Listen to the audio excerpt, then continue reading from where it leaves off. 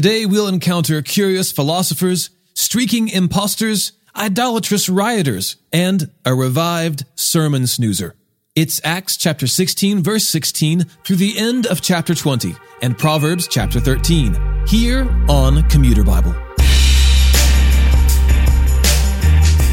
This is Commuter Bible, the audio Bible reading plan to match your weekly schedule. I'm your host, John Ross. Paul continues to preach the good news of Jesus from city to city, and the Jews continue to be jealous of the attention he is getting by preaching Jesus. Riots ensue, often because Jewish leaders conspire to work up the crowds against the apostles.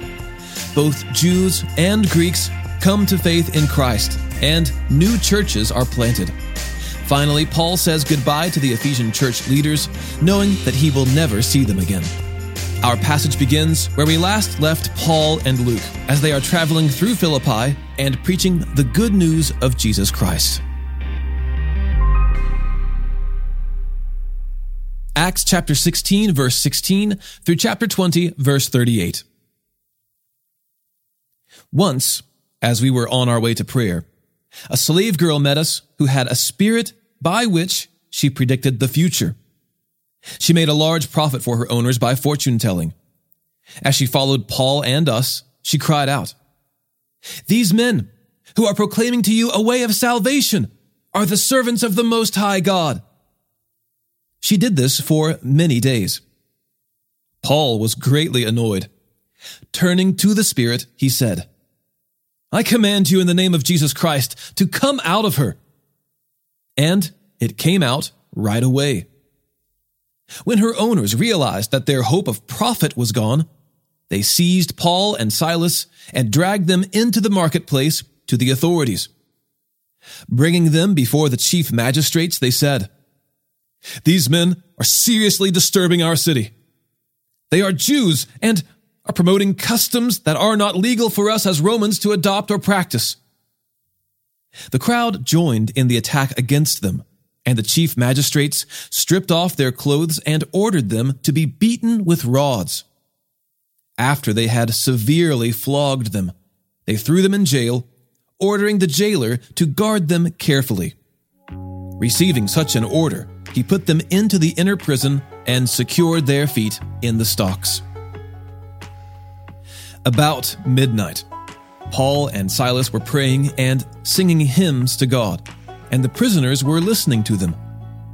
Suddenly, there was such a violent earthquake that the foundations of the jail were shaken, and immediately all the doors were opened, and everyone's chains came loose. When the jailer woke up and saw the doors of the prison standing open, he drew his sword and was going to kill himself, since he thought the prisoners had escaped. But Paul called out in a loud voice, "Don't harm yourself, because we're all here." The jailer called for lights, rushed in, and fell down trembling before Paul and Silas.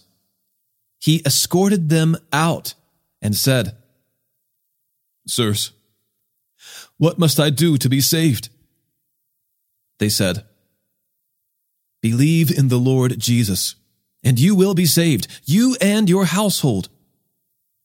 And they spoke the word of the Lord to him along with everyone in his house. He took them the same hour of the night and washed their wounds.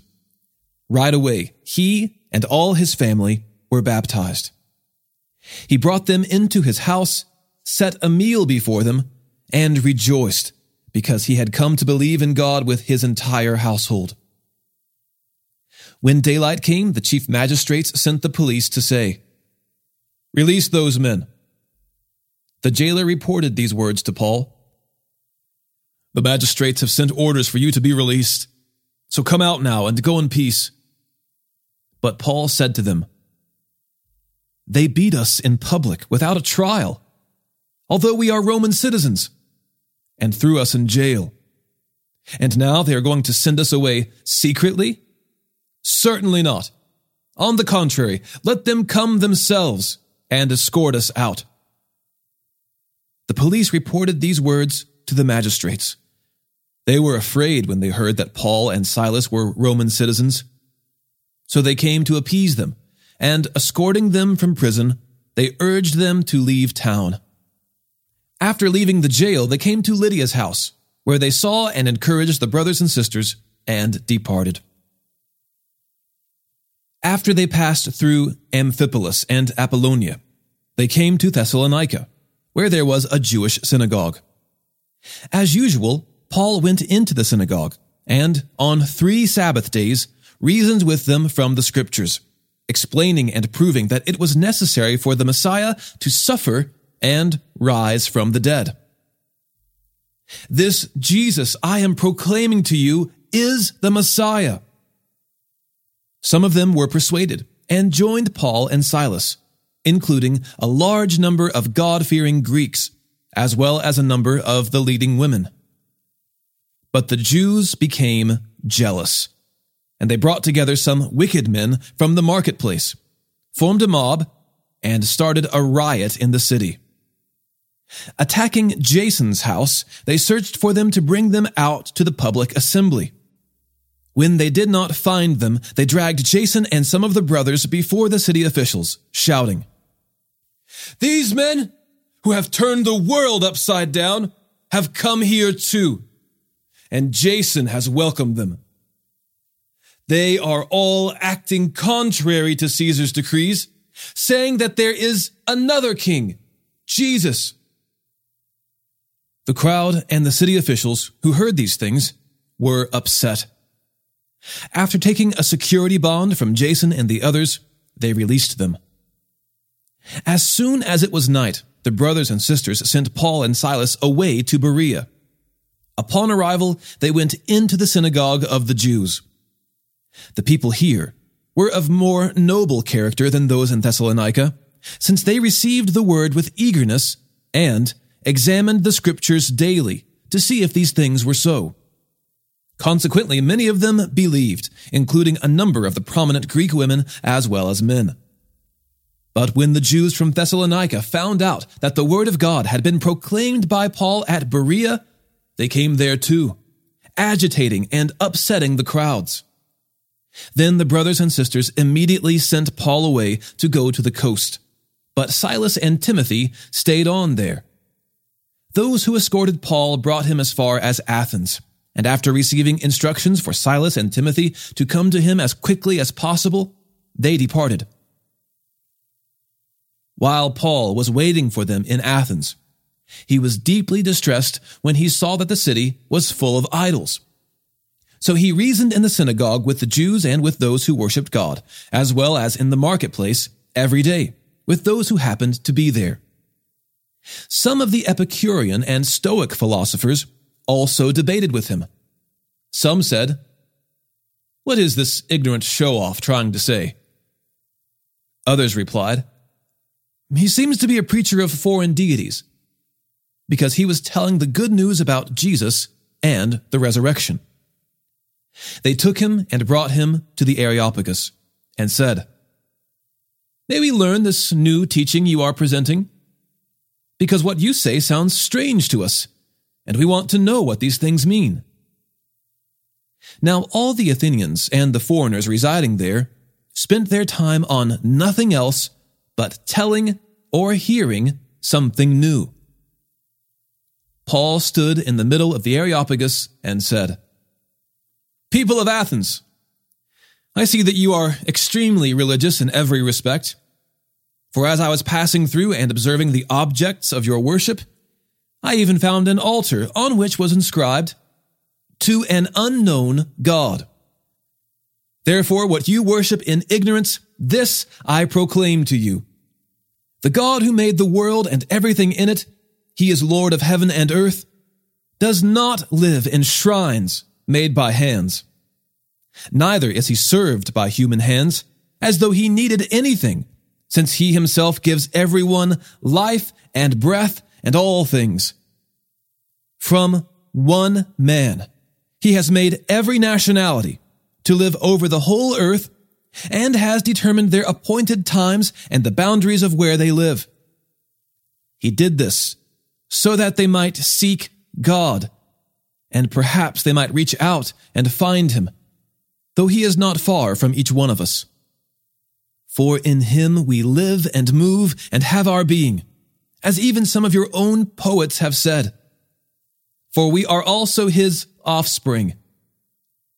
Since then we are God's offspring, we shouldn't think that the divine nature is like gold or silver or stone, an image fashioned by human art and imagination.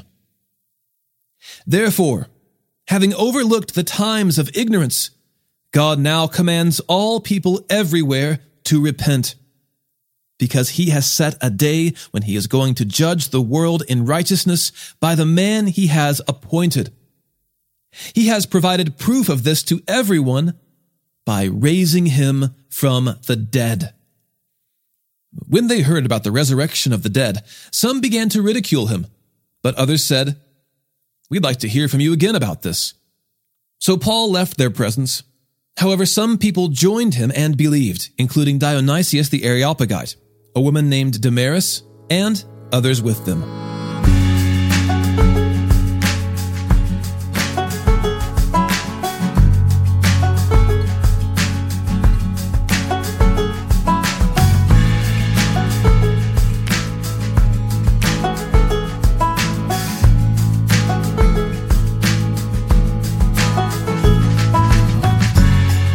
After this, he left Athens and went to Corinth, where he found a Jew named Aquila, a native of Pontus, who had recently come from Italy with his wife Priscilla because Claudius had ordered all the Jews to leave Rome. Paul came to them, and since they were of the same occupation, tent makers by trade, he stayed with them and worked. He reasoned in the synagogue every Sabbath and tried to persuade both Jews and Greeks. When Silas and Timothy arrived from Macedonia, Paul devoted himself to preaching the word and testified to the Jews that Jesus is the Messiah. When they resisted and blasphemed, he shook out his clothes and told them, "Your blood is on your own heads. I am innocent. From now on, I will go to the Gentiles." So he left there and went to the house of a man named Titius Justus, a worshiper of God, whose house was next door to the synagogue. Crispus, the leader of the synagogue, believed in the Lord, along with his whole household. Many of the Corinthians, when they heard, believed and were baptized. The Lord said to Paul in a night vision, "Don't be afraid, but keep on speaking and don't be silent, for I am with you. And no one will lay a hand on you to hurt you, because I have many people in this city." He stayed there 1.5 years, teaching the word of God among them. While Gallio was proconsul of Achaia, the Jews made a unified attack against Paul and brought him to the tribunal. "This man," they said, "is persuading people to worship God in ways contrary to the law." As Paul was about to open his mouth, Gallio said to the Jews, "If it were a matter of wrongdoing or of a serious crime, it would be reasonable for me to put up with you Jews. But if these are questions about words, names, and your own law, see to it yourselves. I refuse to be a judge of such things." So he drove them from the tribunal. And they all seized Sosthenes, the leader of the synagogue, and beat him in front of the tribunal. But none of these things mattered to Gallio. After staying for some time, Paul said farewell to the brothers and sisters and sailed away to Syria, accompanied by Priscilla and Aquila. He shaved his head at Cenchreae because of a vow he had taken. When they reached Ephesus, he left them there, but he himself entered the synagogue and debated with the Jews. When they asked him to stay for a longer time, he declined, but he said farewell and added, "I'll come back to you again, if God wills." Then he set sail for Ephesus. On landing at Caesarea, he went up to Jerusalem and greeted the church, then went down to Antioch.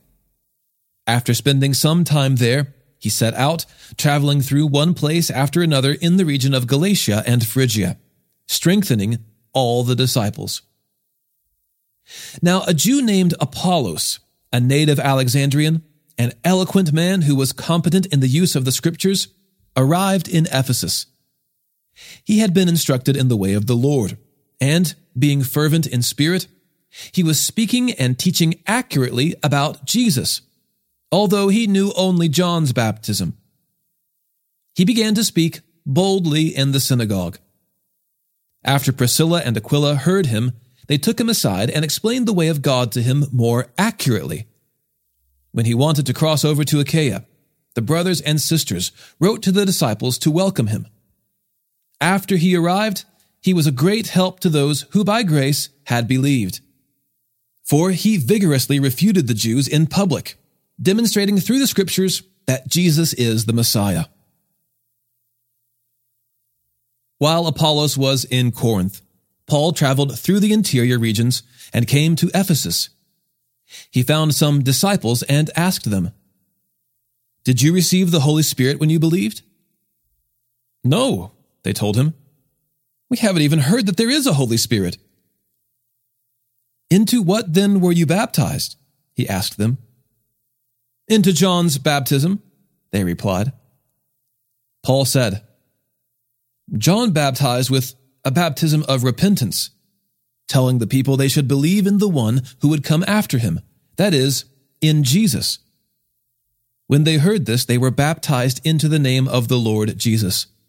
And when Paul had laid his hands on him, the Holy Spirit came on them, and they began to speak in tongues and to prophesy. Now, there were about 12 men in all. Paul entered the synagogue and spoke boldly over a period of 3 months, arguing and persuading them about the kingdom of God.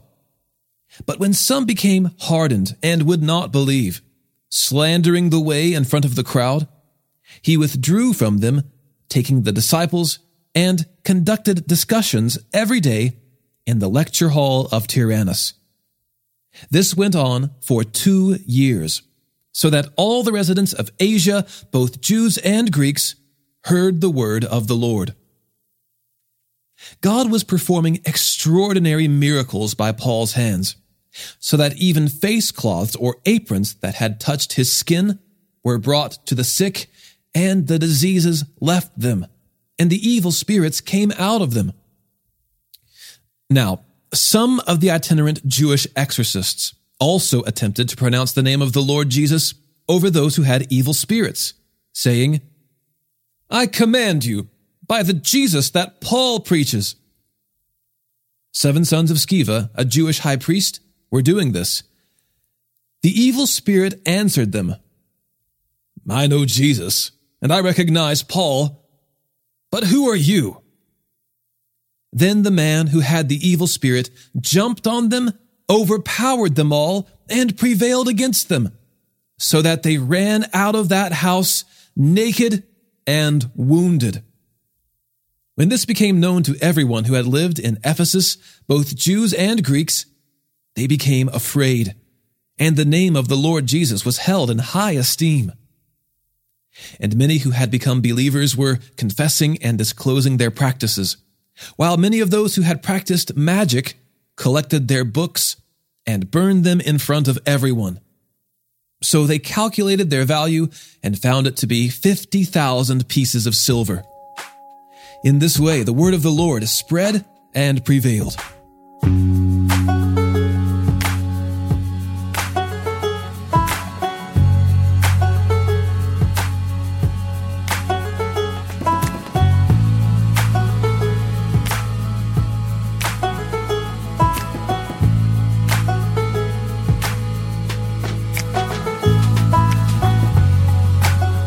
After these events, Paul resolved by the Spirit to pass through Macedonia and Achaia and go to Jerusalem.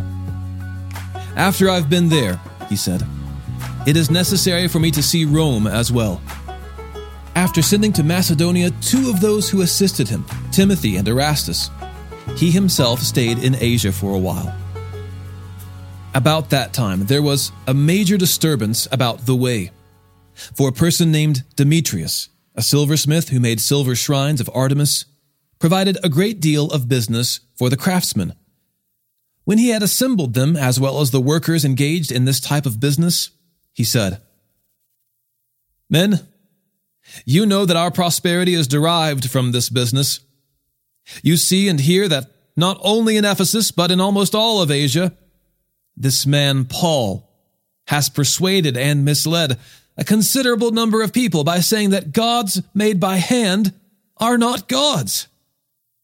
Not only do we run a risk that our business may be discredited, but also that the temple of the great goddess Artemis may be despised, and her magnificence come to the verge of ruin, the very one all of Asia and the world worship. When they heard this, they were filled with rage and began to cry out, "Great is Artemis of the Ephesians!" So the city was filled with confusion, and they rushed all together into the amphitheater, dragging along Gaius and Aristarchus, Macedonians who were Paul's traveling companions. Although Paul wanted to go in before the people, the disciples did not let him. Even some of the provincial officials of Asia, who were his friends, sent word to him, pleading with him not to venture into the amphitheater. Some were shouting one thing and some another, because the assembly was in confusion, and most of them did not know why they had come together. Some Jews in the crowd gave instructions to Alexander after they pushed him to the front. Motioning with his hand, Alexander wanted to make his defense to the people. But when they recognized that he was a Jew, they all shouted in unison for about 2 hours, "Great is Artemis of the Ephesians!" When the city clerk had calmed the crowd down, he said, "People of Ephesus, what person is there who doesn't know that the city of the Ephesians is the temple guardian of the great Artemis and of the image that fell from heaven? Therefore, since these things are undeniable, you must keep calm and not do anything rash. For you have brought these men here who are not temple robbers or blasphemers of our goddess.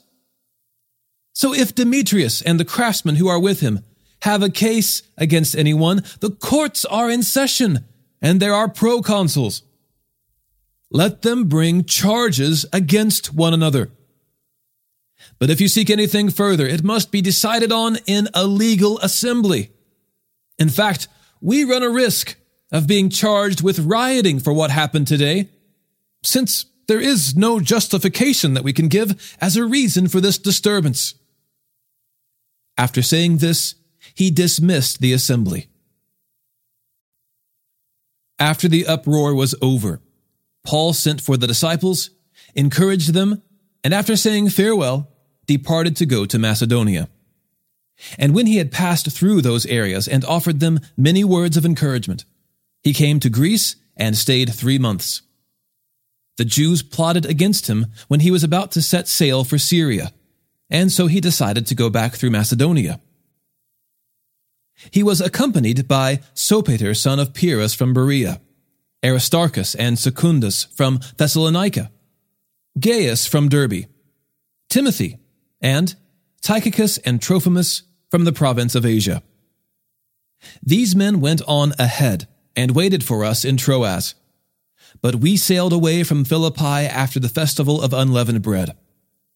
In 5 days, we reached them at Troas, where we spent 7 days. On the first day of the week, we assembled to break bread. Paul spoke to them, and since he was about to depart the next day, he kept on talking until midnight. There were many lamps in the room upstairs where we were assembled, and a young man named Eutychus was sitting on a windowsill and sank into a deep sleep as Paul kept on talking. When he was overcome by sleep, he fell down from the 3rd story and was picked up dead. But Paul went down, bent over him, embraced him, and said, "Don't be alarmed, because he's alive." After going upstairs, breaking the bread and eating, Paul talked a long time until dawn. Then he left. They brought the boy home alive and were greatly comforted. We went on ahead to the ship and sailed for Assos, where we were going to take Paul on board, because these were his instructions, since he himself was going by land. When he met us at Assos, we took him on board and went on to Mytilene. Sailing from there, the next day we arrived at Chios. The following day, we crossed over to Samos, and the day after, we came to Miletus. For Paul had decided to sail past Ephesus to avoid spending time in the province of Asia, because he was hurrying to be in Jerusalem, if possible, for the day of Pentecost. Now, from Miletus we sent to Ephesus and summoned the elders of the church. When they came to him, he said to them, "You know from the first day I set foot in Asia, how I was with you the whole time, serving the Lord with all humility, with tears, and during the trials that came to me through the plots of the Jews. You know that I did not avoid proclaiming to you anything that was profitable, or from teaching you publicly and from house to house. I testified to both Jews and Greeks about repentance toward God and faith in our Lord Jesus. And now, I am on my way to Jerusalem, compelled by the Spirit, not knowing what I will encounter there, except that in every town the Holy Spirit warns me that chains and afflictions are waiting for me. But I consider my life of no value to myself.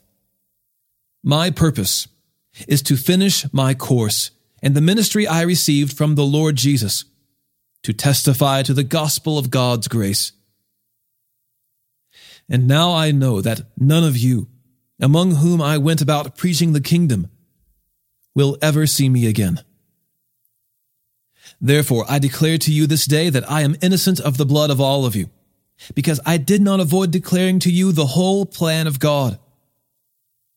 Be on guard for yourselves, and for all the flock of which the Holy Spirit has appointed you as overseers, to shepherd the church of God, which he purchased with his own blood. I know that after my departure, savage wolves will come in among you, not sparing the flock.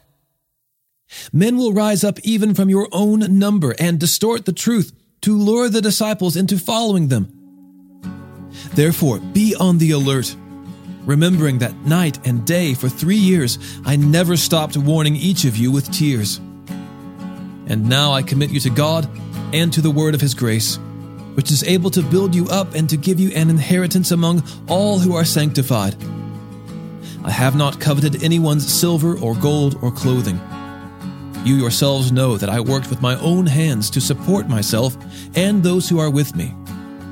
In every way I've shown you that it is necessary to help the weak by laboring like this, and to remember the words of the Lord Jesus, because he said, "It is more blessed to give than to receive." After he said this, he knelt down and prayed with all of them. There were many tears shed by everyone. They embraced Paul and kissed him, grieving most of all over his statement that they would never see his face again. And they accompanied him to the ship.